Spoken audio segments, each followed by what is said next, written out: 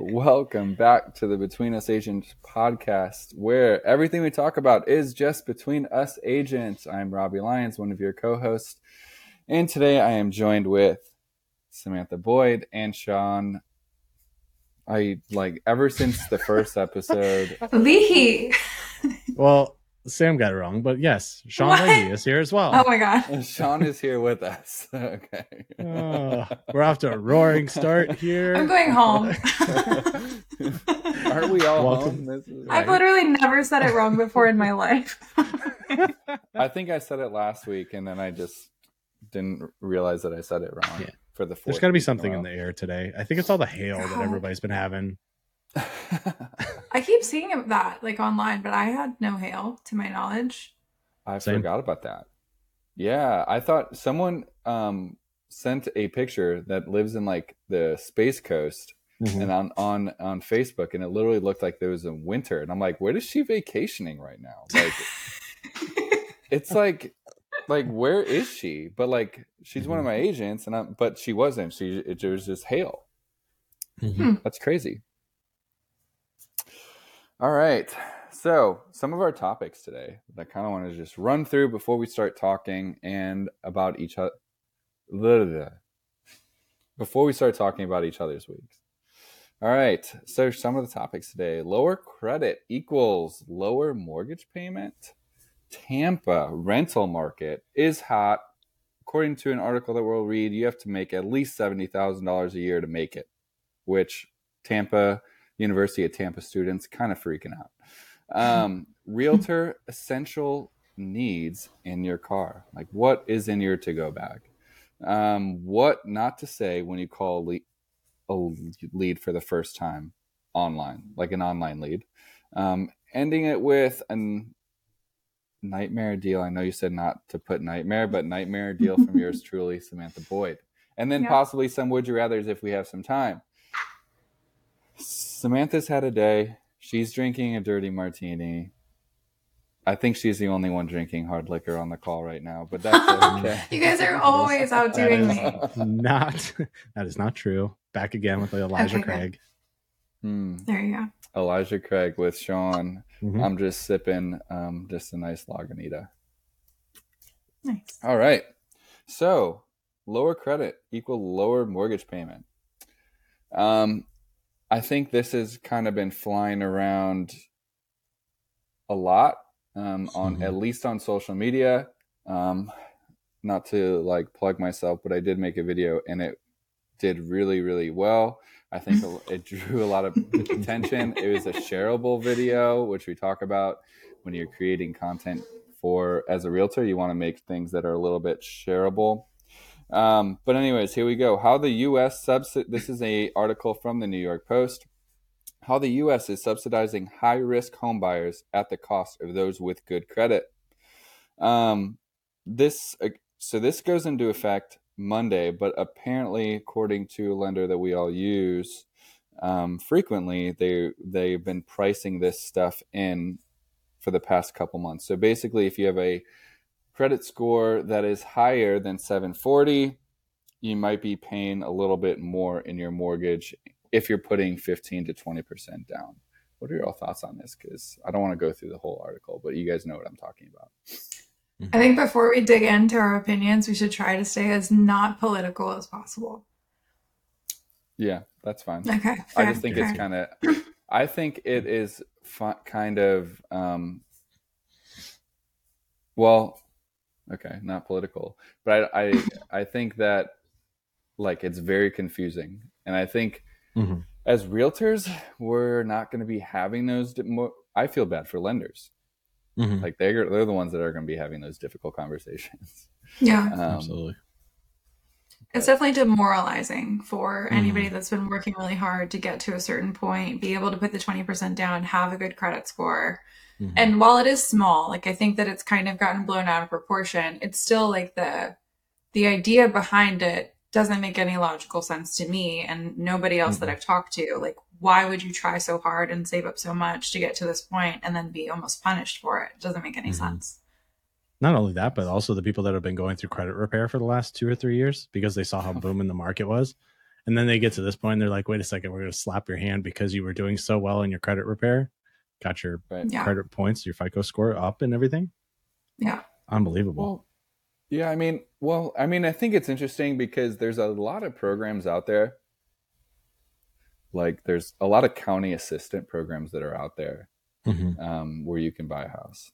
They're the county assistants, and then there's also in Florida, what's it called? The Hometown Heroes. Hometown Heroes one, where you can get up to 25. It's not a grant. It's I guess a loan that goes into the mortgage, but it's up to 25,000 if you're like a nurse, medic, teacher.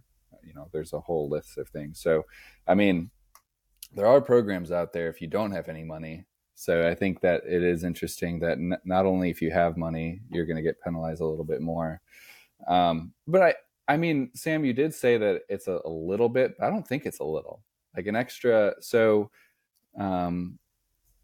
with today's current interest rates, a $400,000 house with today's current interest rates, you can pay a 1.25% point to get rid of that credit score or get rid of that payment. And it's like a pretty, not a hefty payment, but it's basically PMI payment of like $135 a month on a $400,000 mortgage over the course of a loan, which is $49,000, which is crazy.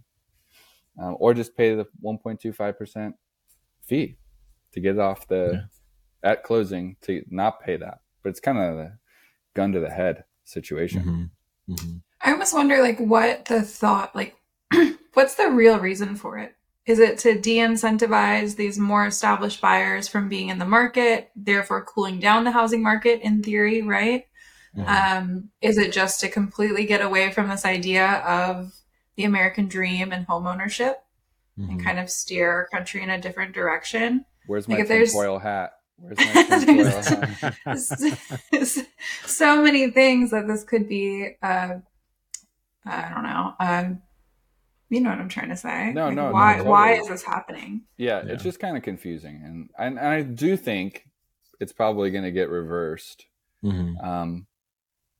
But, not to get too political, but I think it kind of was like to buy voters, just like this is what we did. But depending on what side you look at it. Or if they just incentivize the other side, though. Because, obviously we've been looking at it from, the good credit buyers, but also the housing affordability scale, trying to incentivize people. I mean, they're not getting a huge credit, but they're getting, an extra, 137 or whatever the case may be off of their monthly mortgage. So. Which kind of just contradicts the entire idea of a credit score and a large down payment. Are we trying to have a housing crisis? Is that what we're? I mean, it is. It definitely is interesting. I think that, and it also just happened in a week. I feel like everyone found out about it. Oh, but that's how the media reports things, though, right? Yeah, but it's been in effect for 45 days. Where is this been? That's what I'm saying. So they're they wait until, and I hate whenever I use this ominous but they wait until it's a week before D-Day, and they know they can hype everyone up because it's happening so soon and it just came out of the blue. They can get all the retweets and all the shares, and they can go viral on Instagram, Robby. Just kidding. But it's definitely thought out. There's a reason behind the madness. Yeah, there's a reason. I wish I knew what it was. I mean, some people just used it for clickbait. So, I mean, in Robby's case, that video went viral. I mean, in the moment when I made the video, I was pretty frustrated and confused at the same time. But I think that's what happens. Your video that you put no work into, it's the most views. All right, moving on. New report shows rent prices start to drop nationwide, but not in Tampa. That is literally the article. It says, but not in Tampa. Is that correct? But not in Tampa. Okay. This is also, I think these are according to Redfin. But anyways, as Florida continues to grow at unprecedented rates. All of extra people are making it tougher to find an affordable apartment, or even keeping your existing rent from skyrocketing when your lease is up. I'm not going to read all of these people, but according to Redfin, there's a glimmer of hope. A recent study found the median rent dropped 0.04%, like in March. That's the lowest level in 13 months, but that hope does not apply to renters in the Tampa Bay area. That same report shows rent rates in the Tampa, I keep saying Tampa, like it's like mouthful, in the metro area rose close to 4%. Digging deeper into the numbers, according to GoBankingRates.com, renters need to make nearly $70,000 a year to afford a place in Tampa. Are people moving out of Tampa? Like, are too many? Apparently, people are moving into Tampa, right, Sam? Mm-hmm. Yeah, I mean, there's a ton of people moving into Tampa, and there have been for the past 2 years. Well, so we're definitely experiencing a housing shortage. Mm-hmm. Housing shortage, and it's young people are moving to Tampa. Yeah, so they're looking for you like that more affordable housing. They're looking for less expensive housing, and unfortunately, there's only so much of it. I actually live really close to the University of Tampa. I walk by it like every day. And they are putting up like new apartment building after new apartment building after new apartment building. Like just in the 2 years that I've lived in the city of Tampa, I think that like 8 new ones within my like little block have kind of popped up. Which is good. It's not as pretty to look at as some of these like cool houses that used to be around. But it's really expensive to live here, especially like in Tampa. You can go to the suburbs and outer lying areas, sure, but it doesn't surprise me. Yeah. Well, I mean, so this was probably 8 or 9 years ago, but it's probably changed a lot. When did you move to Tampa? 2019. 2019. It was not very nice. I'm not trying to shit on Tampa, but it wasn't like a fun spot to go to. Like, oh yeah, Tampa. Let's go. But now it's like booming.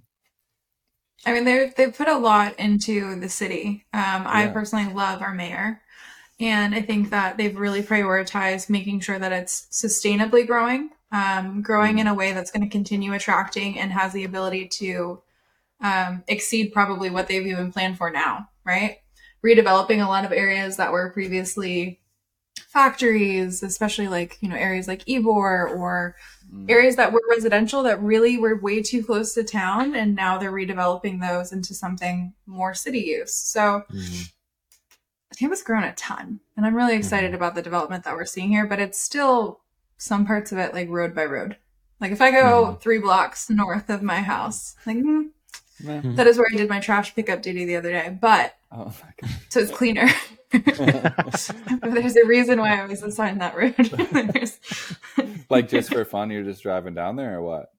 Or are you volunteering? Oh, I was like a community cleanup. I'm like one of those people now. Yeah, I go out on a Saturday morning with the trash bag and grabber dabbers. One of those people now. That's hilarious. Sean, anything on that? I have nothing to share on Tampa. I know very little of Tampa.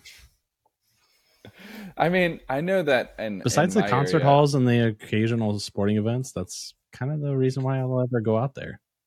But I mean, you can thank Tom Brady, Sam. Oh, for sure. You could thank the Lightning as well.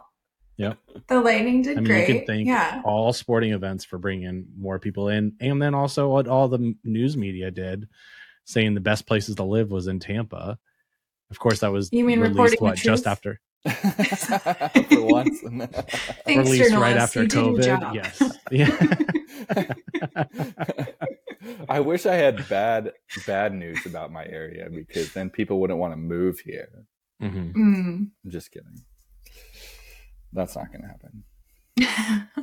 Okay. We're pretty densely populated right now. I will say that the Hillsborough side of like Tampa Bay is a lot better than the Pinellas side. Pinellas, you literally have to demolish a house if you want new construction. Like it's just not going to happen for you.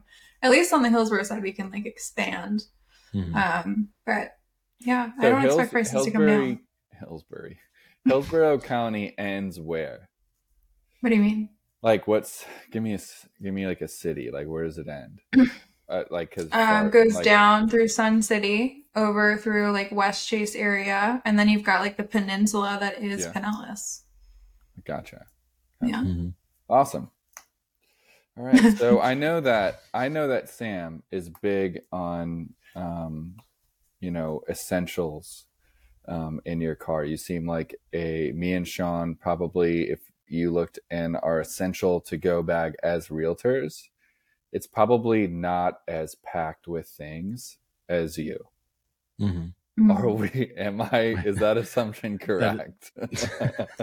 I think what you're imagining, and tell me if I'm wrong, is that I've got this like really well put together literal kind of bag or like a tote in the back of my car, and I just open up my trunk and I go, ooh, what real estate tools do I need today? And I like pull out my freaking clipboard and my binoculars and like, no. It's the essential first aid kit of real estate, if you will. Right. I don't know why people have this perception of me. I appreciate it. It's very complimentary. I'm not an organized person. Like if you just take the lid off of this, I'm an absolute dumpster fire of chaos underneath. And my car, when I was in production, was exactly that. Mm-hmm. MLS sheets in the back seat, car snacks were a necessity. Mm-hmm. If I didn't have car snacks, I was going to be hangry all day and I probably wasn't going to sell any houses. A mallet. Because you never know when you need to like bang your sign back in if you're showing your listing, an extra lockbox. Mm-hmm. I would say that I always had an extra water, but that's not true. I always had an extra half drink water that had been in my car for months and sat in the sun. I would have gone just one or like 5 rolling on the floorboard. Yeah. Half drink. They've been sitting in there long enough that the entire back seat full of like empty LaCroix cans because my trash can is probably full in the car. Did you say LaCroix? What do you say? LaCroix? What do you really? I think it's the other way. I don't know. Yeah. Oh gosh. I'm trying to learn French on Duolingo, so I think that's what that was. my wife is for fluent. Years if that's the... My wife is fluent in French, so yeah. Really? Sorry, Robbie, to say that you're wrong, but LaCroix. Wow, LaCroix. Yeah. Interesting. Wow. Quite like that, but all right. Toilet paper. You should always have toilet paper in your car. Personally, I'm a bubbly person, but Okay. Rock Publix all day. So some things that other realtors use, and some of these are kind of interesting. Obviously, toilet paper, cleaning towels. Mm-hmm. This one's interesting. Work gloves to pull weeds. No. Can't say I've ever done that. This is never that realtor. I see a weed and I'm like, you should, Mr. Seller. You should fix that. Lockbox combos. Yes. Mm-hmm. Here's another one that I think is strange. Zip ties. That's not strange. I've actually regretted not having zip ties in my car several times. For what purpose? Well, one, we live in Florida, so you put up your listing sign, right? And if you don't zip tie it, one good wind, it's gone. Okay, I can see that. Okay. Because the grommets on the corners are obviously have a hook on the end, so using a zip tie to secure it. Exactly. Okay. All right, a Leatherman. No knives. I just carried a gun, so really, personally, just in my car, not with me at the showing, but it was in my car, for things. Painter's tape. No. Okay. I had a roll. I mean, for like new construction, sure, you get a roll of painter's tape, right? But, no way. They provide the painter's tape.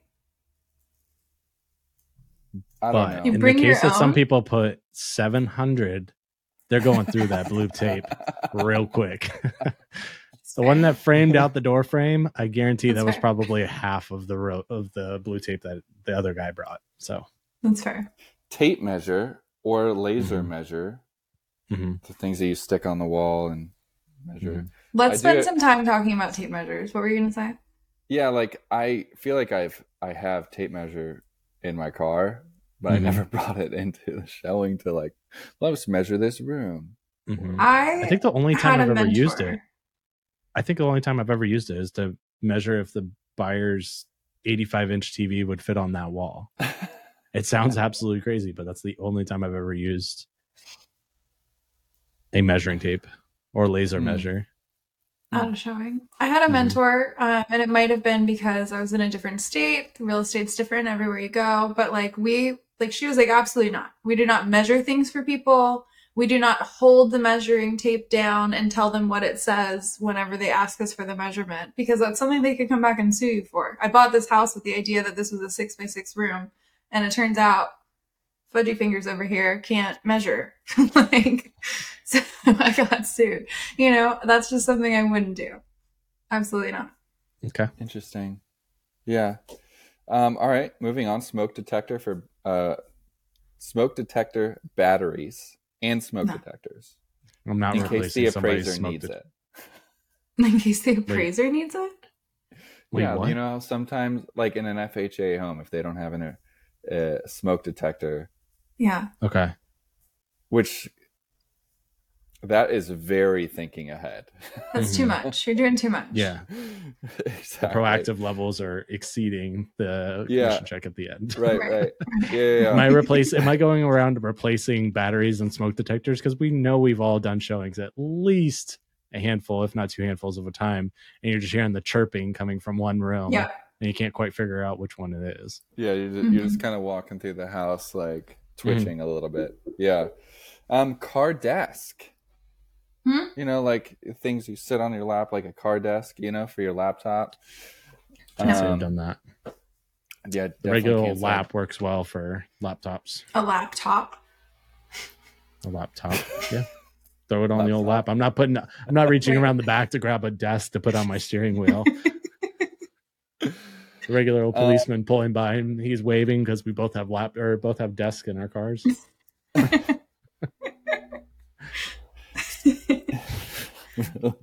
Kids pulled over for laptopping and driving.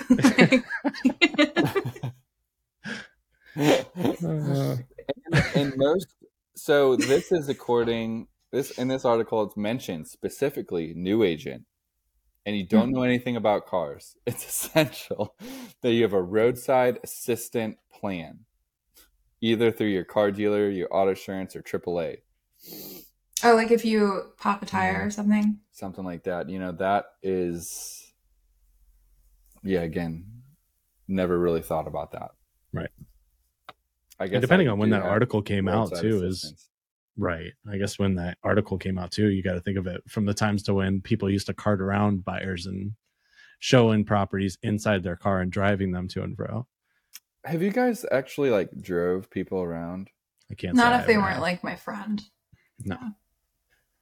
I grew up and my grandfather taking people, sure, but that was also back in the 80s and 90s when where you met at the office at the office. You went and then you went out. Yeah, no, I'm just gonna meet you at the property. I'm gonna call you into the gate. You're gonna be on the list, okay? All right. But couple things, and then it kind of finishes off like what's in your to-go bag. Honestly, mine would be bare. It'd be very bare. It wouldn't have a lot of these things. I thought you were saying you were gonna bring bear, like bear. I thought you were doing aspirin, like bear aspirin. Yeah. I'm bringing bear aspirin to every showing. Ibuprofen, honestly. Long day of showings, you get a headache. You need some Advil in your car for sure. I'm trying to think of what else. Yeah, I mean, just like MLS sheets for days, notebooks. I was honestly always the worst about remembering to bring business cards. I think that they're a waste. Yeah, I think business cards in and of itself, 100%. They're the biggest waste in real estate, and I'll stand on that soapbox. Yeah. Can you think of a feasible reason besides using regular business cards? Like I use personally a digital business card that I can actually send to the person and see them save my contact information in there. But those people that go in with physical, kind of like that. Yeah. Mine's like a QR code on my phone. But I never, maybe you guys can shine some light here, is what is the real reason why people put business cards after showings? I always left them logic. on the kitchen counter. Right. I don't understand that logic. Why? I don't know. In case I think the idea is to prove that you were there, right? So you have to get back to like a time in real estate before there were these like showing time logs or super logs. Like the person that's selling their property wanted to know that like whoever came into their house was a licensed realtor. And if something was wrong, they probably wanted a number to call back. Right now, I think it's ridiculous. Why would you do that? No clue. I'm going to try to get my face out there as much as I can, and I'm going to leave it on the kitchen counter and maybe stuff one in the drawer. Okay, but walk me through the logic. Let's pretend like I'm the lead. I'm walking through the house on a showing with my agent, and I pass over the kitchen counter, and in between looking at the garbage disposal and the freezer, I say, oh, who's this fine young gent on the counter? I'd love to work with him. Like, what do you think is going to happen? It's like the epitome of a Tinder profile, just of business cards. You're like, not that one, not this one. And that you're one already okay. there with your realtor. Yeah. Like what? Yeah. It was super like this one. So there is like this one house that I remember this vividly. It was a vacant house, and there must have been 30 business cards on the kitchen counter. And it was vacant property. It was probably close to a foreclosure. And I look over and I see my client matching people. Like these two look like they would go together. And like they were like they were kind of like a little bit like on the spectrum. If you know what I mean? So they're like matching realtors like Match.com, but like putting them together in a very orderly way. That is very funny. How does that? I have no idea why that just came to my head right now. No, I think it's a great story about the business cards. I love it. But hopefully they didn't call any of those people. They weren't like, oh my gosh, this is the realtor I want to work with. No, this was like, I've sold multiple houses to this person. Okay, gotcha. But yeah, it was interesting. I just look over and, shuffling away. They're shuffling a deck over here. So you're like,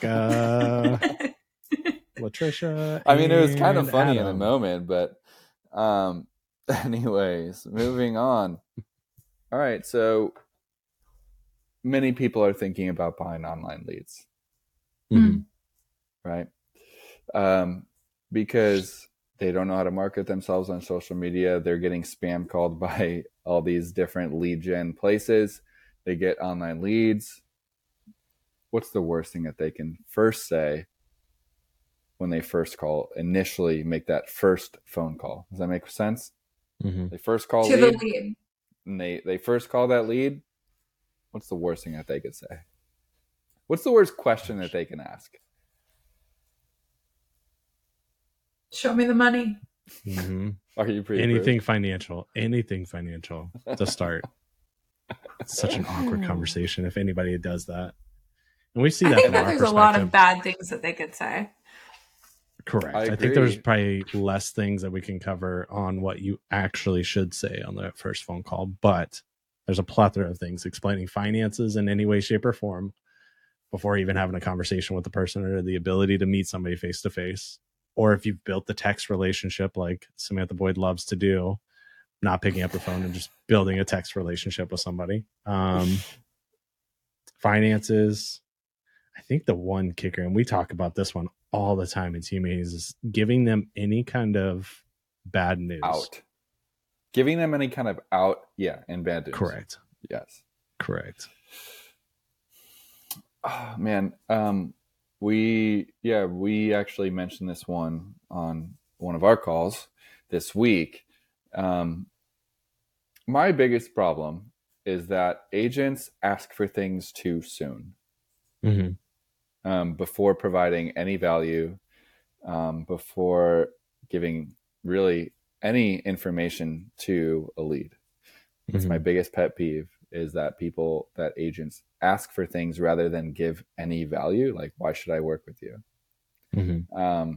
So we forget about the personal aspect. We forget about its relationship. I tend to be more transactional than relational. I think like, let's just get to the point. Like, are you want to buy real estate? Yes or no? Okay. Like that's a weakness. But it also makes you a lot more productive than most.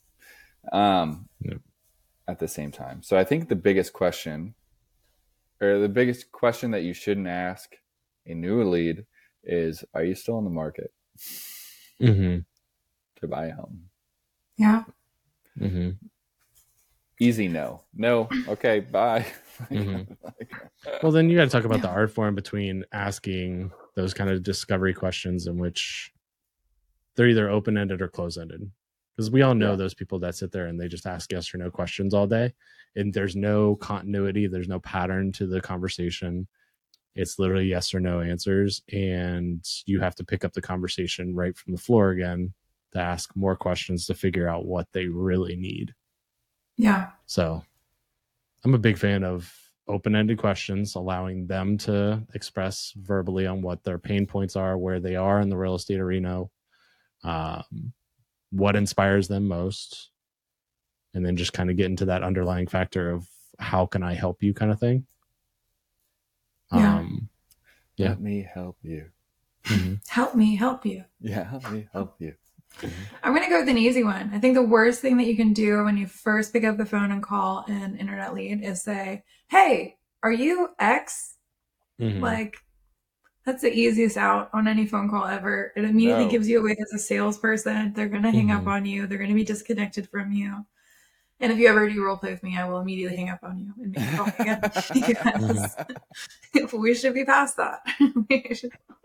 I think it's every time you start one of our role play classes that I at least get one or two text messages from agents, and they'll be like, "Oh, I got hung up on." I was like, "Well, what'd you ask Sam this time?" But sure enough, they got hung up for asking, "How are you doing today?" Or "Is this so and so?" Yep. Sam. There's always one. There's always one. Yep. Yeah. That's awesome.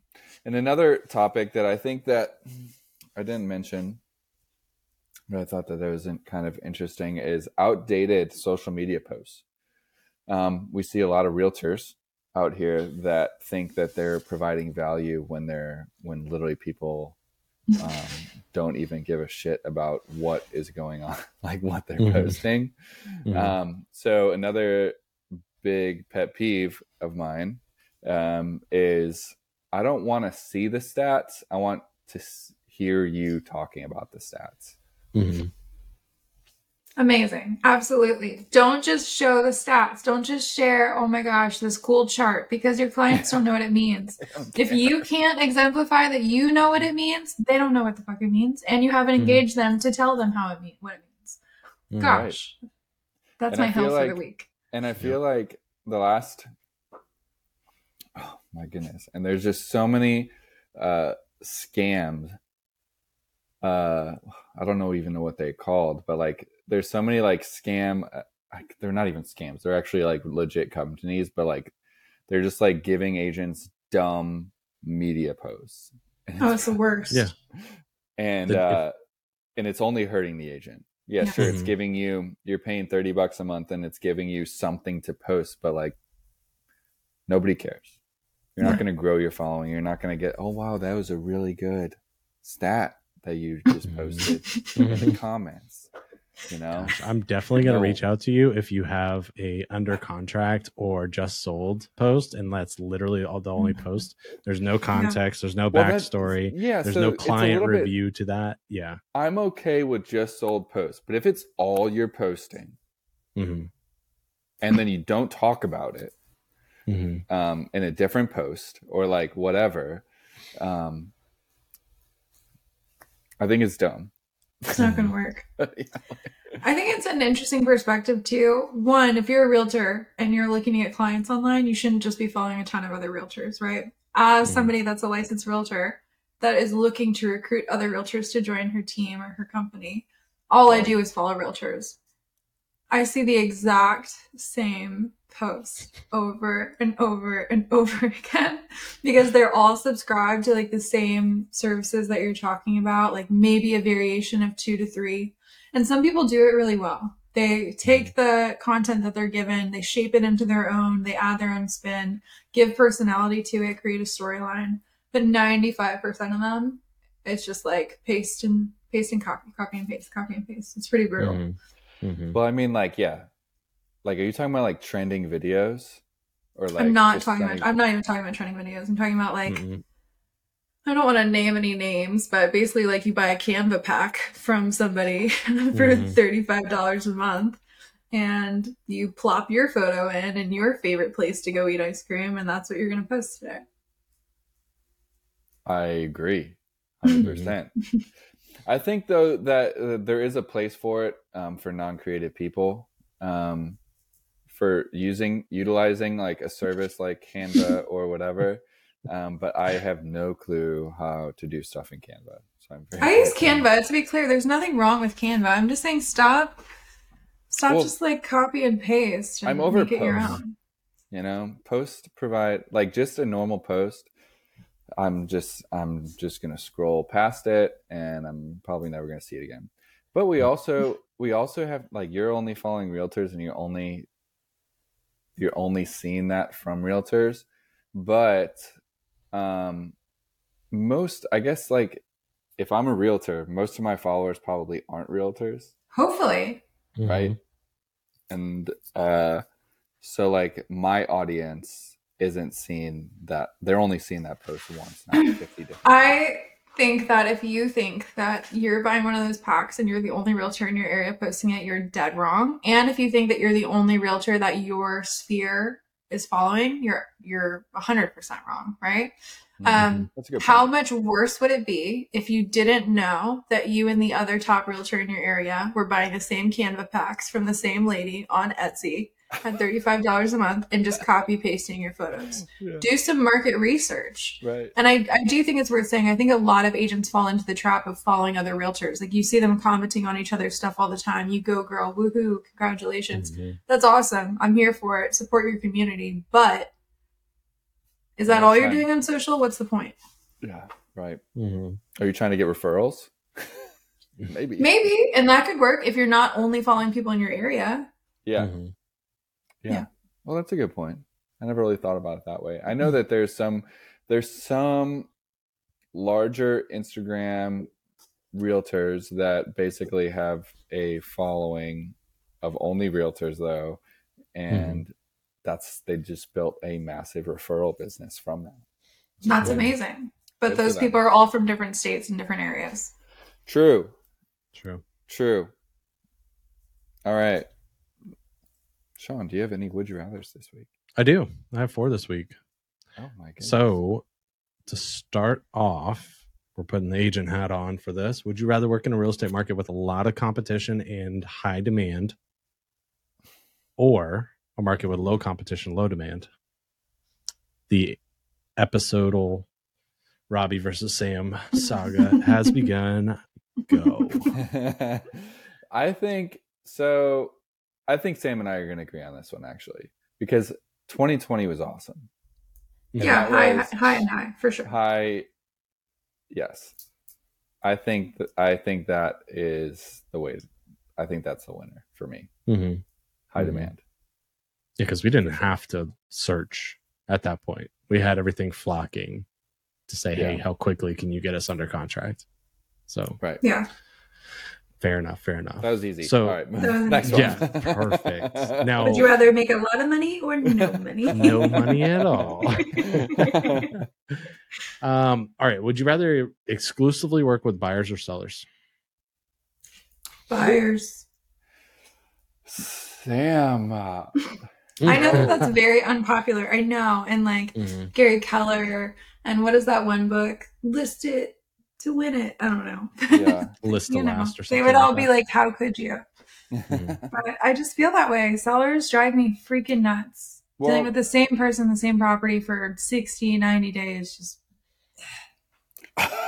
can't wait to sell your listings. But sometimes it's like that with a buyer too. You're with someone that are like, 60, 90 days with a buyer. But my thing is I can have a lot more time. And I think this goes back to the last episode. By the way, this is episode 5. Good job, guys. But I think this goes back to last week where Sam likes to do things. Like, give me things to do. And I'm just like, where can I utilize my time the most? Yeah. Like, I think last week where you wanted to work with like regular buyers, and I was like luxury all day, you know. Even though I won't close as much as you, but I mean, I'm gonna say sellers. Sean, I'd have to say sellers as well, to be honest.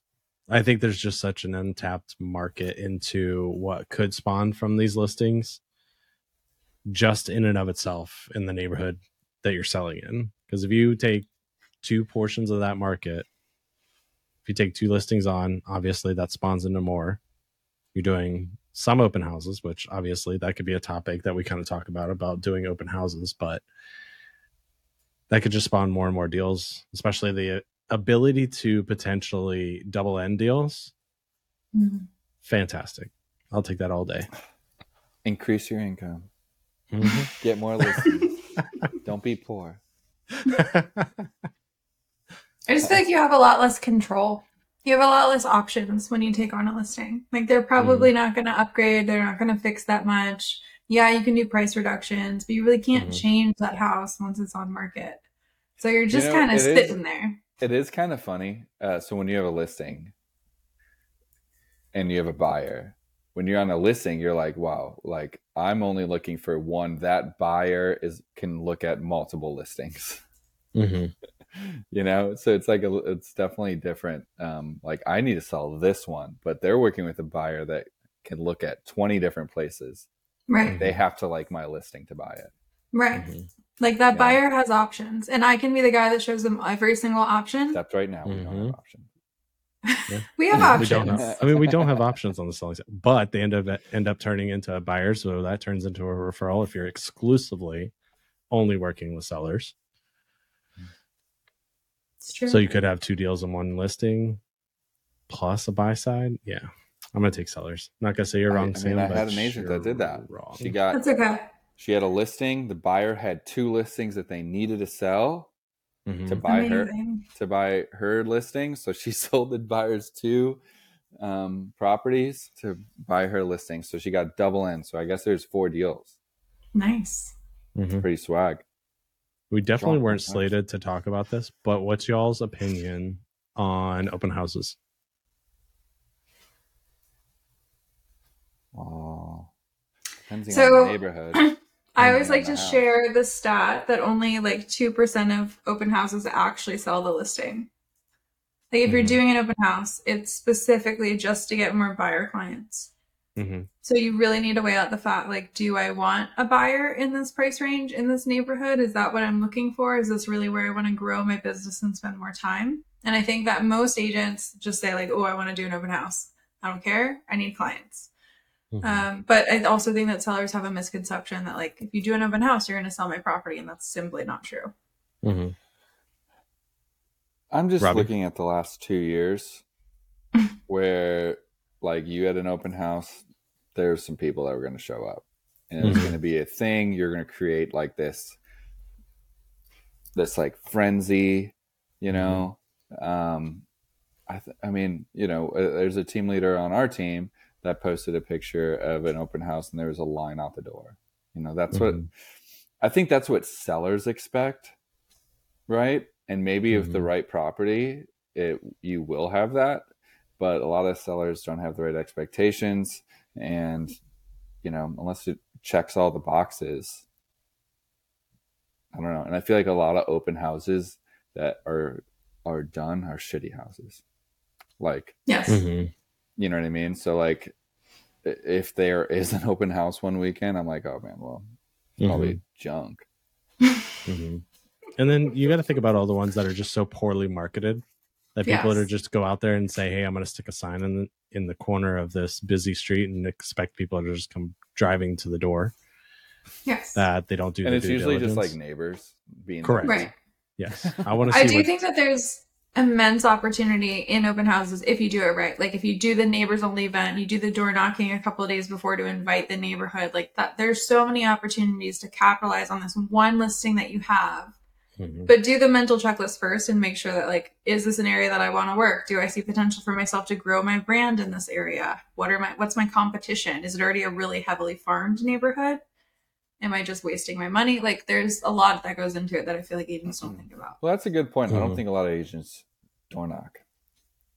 You should absolutely door knock before an open house, no matter what.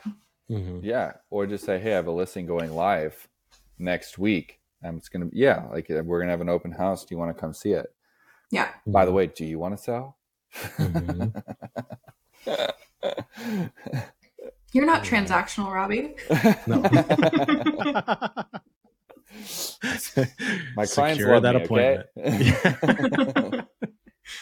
Always gives that warm and fuzzy feeling every time he steps through the door. Got it. As long as the alarm code is not going off, or the alarm in the house is not going off, you're fine. You're fine. All right. So our next one is: would you rather work with first-time home buyers, or seasoned investors? This one might be a little easier than most, but I don't want to assume anything. I want that first timer. I want that little moldable, pliable, gonna listen to me, take everything I say into consideration. Yeah. I get like the joy of their excitement when they buy their first home, and I get to hold their hand when they're crying because they lost their first offer. And like, they love me. They're obsessed with me, and they owe everything to me at the end. Sam is all about that warm and fuzzy feeling to get that person to like them. I do agree. I agree with this one, Sam. I think it's just like the week where like everything's kind of been shitty, and we're agreeing this week. But I think for the most part, I think that everything's been shitty, so we're So I do think, like first time home buyers, because a lot of time, I mean, investors, I've worked with several, but they're a lot more difficult to work with than a first time home buyer. Oh, for sure. Everything Sam said was on point. Yeah. It's the ego. They listen to you. There's an ego thing. I understand that. I'm actually shocked by that, Robby. I'm shocked by that. Even, I mean, I work with a lot of investors, but for the most, like that was like a lot of my transactions, but for the most part, it's easier. I think that first time home buyers, they listen to you more. I think that is you can give them more value. Yeah. You're the rock star. If you get them a deal under contract, they're absolutely stoked. They're telling their family, they're telling their friends, whereas investors don't really do that. Yeah. So I'm gonna have to go the other side than go investors, only because it may have just been the market that I used to work in, that it was normally short-term rental, long-term rental market. So it was very highly dependent on investor relationships and getting the P&L statements and getting everything all set for that. Is I like those people. Not to say that I'm in transactional in nature, which was also the reason why I was a little bit surprised by your answer, Robby, because investors are all about the transactions. They want to see the profit. They want to see all of that. I don't mind getting those numbers. I'll get those for them all day, but it's continuous. As long as you bring them value over a certain period of time, you show them the cash flow, you show them what could be possible off of that. I think that is something that can stay consistent. We have several people that we have on our group that they've built one or two investor relationships, and that's kept them busy for the last 16 to 18 months, just because they built that relationship with them, whether it was something that they saw on social media or it was something that they were able to do for them when it comes to helping them credit back to help purchase more property. There's some people out there that do that as well. So I understand that. And that part is that part is easy. Like, hey, this is the property. This is how much you'll make if we get it for this price. Here's your expenses or, expected expenses or whatever. Yeah, that part, sure. That part's easy. But I mean, I got into real estate for a reason. Sure. I didn't just get into real estate just because of the money. I did get into real estate because I do like people. And I feel like if like Sam said, that warm and fuzzy that like first time home buyers get, I think that's why I got into real estate, because I do like seeing people happy. But I do like the just bluntness of investors, I have to say. No, yes. If they're assertive and they know what they want, I'm like, okay, well, that makes sense. Moving on, no emotion, right up my alley. I get it. Okay. And then kind of our last question based off of this is kind of going into your team leader realm. Would you rather work with a team of experienced real estate agents who have a strong competitive streak, or a team of newbies that are willing to learn? That is tough. It's a tough one. Yeah. Do you want to make... Because there's a lot of egos involved in one side, where you have a lot of people who are going to do a lot more tough coaching. Conversations first, or long conversations? Yeah. I'm going to go competitive, experienced, PIA, make you lose sleep at night, go gray early. That's what I'm going for. Okay. Honestly, I actually didn't think that was going to be Sam's answer. You got to think strategically. I can have tough conversations. I can handle egos, but do I have, 27 hours a day to walk, let's say 30 brand new agents through every single moment that they're doing in real estate? No. I will say, I think like a year and a half ago, 2 years ago, I would have probably said, I want all the brand new agents and I can just mold them to be whatever I want. But now I know, like, I don't have the time, energy, fucks to give. I'm with you, man. Yep. Is it a full moon, Sean? I agree with Sam on this one, though. To be honest, I think I'd rather have experienced agents that I can ego check every once in a while, because I usually can probably kind of I can usually see where that agent is coming from, and coach them a little, like how they need to be coached. I feel like I can read people, but maybe that's just, I feel like everyone says that, like, I can read people. I've got a good read on people. Yeah. Like, maybe that's why we're in the positions that we're in, but yeah. Anyways. Yeah. What do you think, Sean? I'm very much biased because I love the position I am in with our group, but I love seeing newbies thrive when they have no conception of what this industry can do. I love coaching people like that. Just seeing whatever I say or do have some kind of mindset shift towards their success, or seeing what they do afterwards with it. I mean, I just saw one of the people that I probably spent more time with over that probably 6 to 8 month mark, and they're like top 3 in their team now. And that I love seeing people thrive like that. So I'll take the newbies all day, every day. Even might take a little bit longer for them to really catch on, as long as they have a good work ethic. I mean, we'll throw that disclaimer in there, but shows like your patience.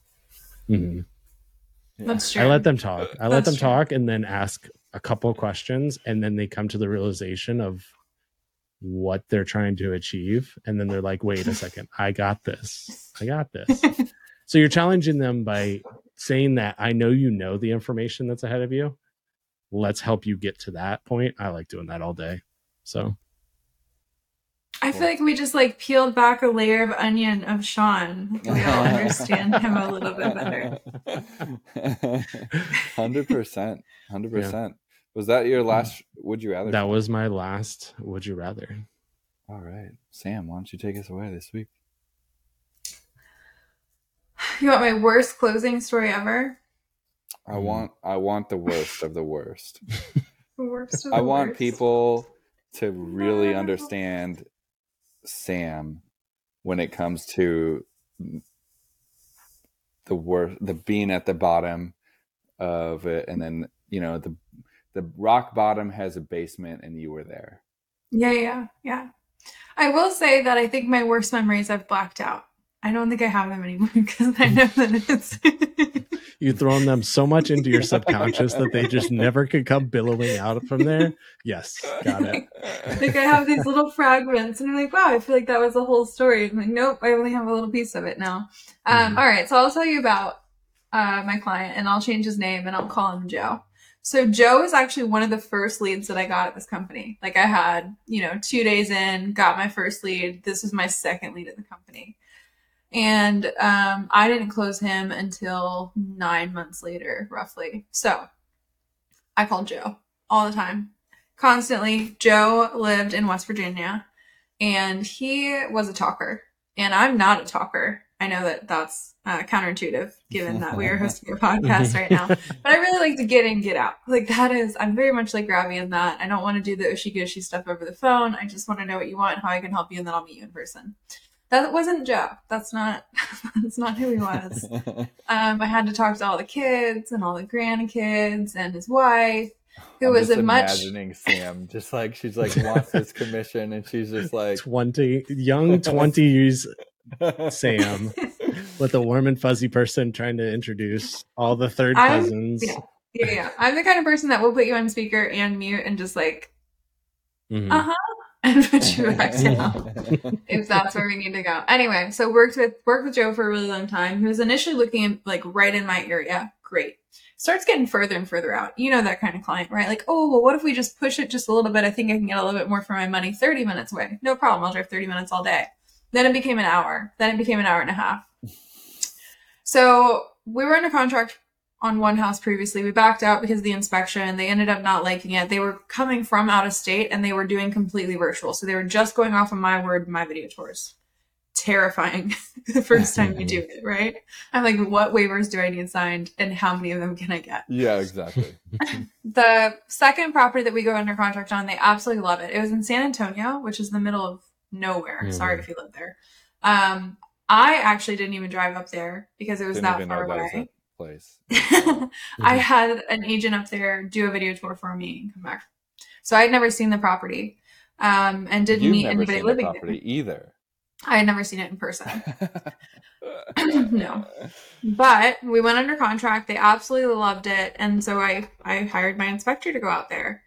And when he gets there, the fence to this kind of rural property is chain locked. He can't get in. He calls me. I'm like, oh, I'll call the seller. Well, the seller's daughter was the one living in the property. The sellers were out of state. They say they're going to take care of it, whatever. Daughter comes out, lets him into the property.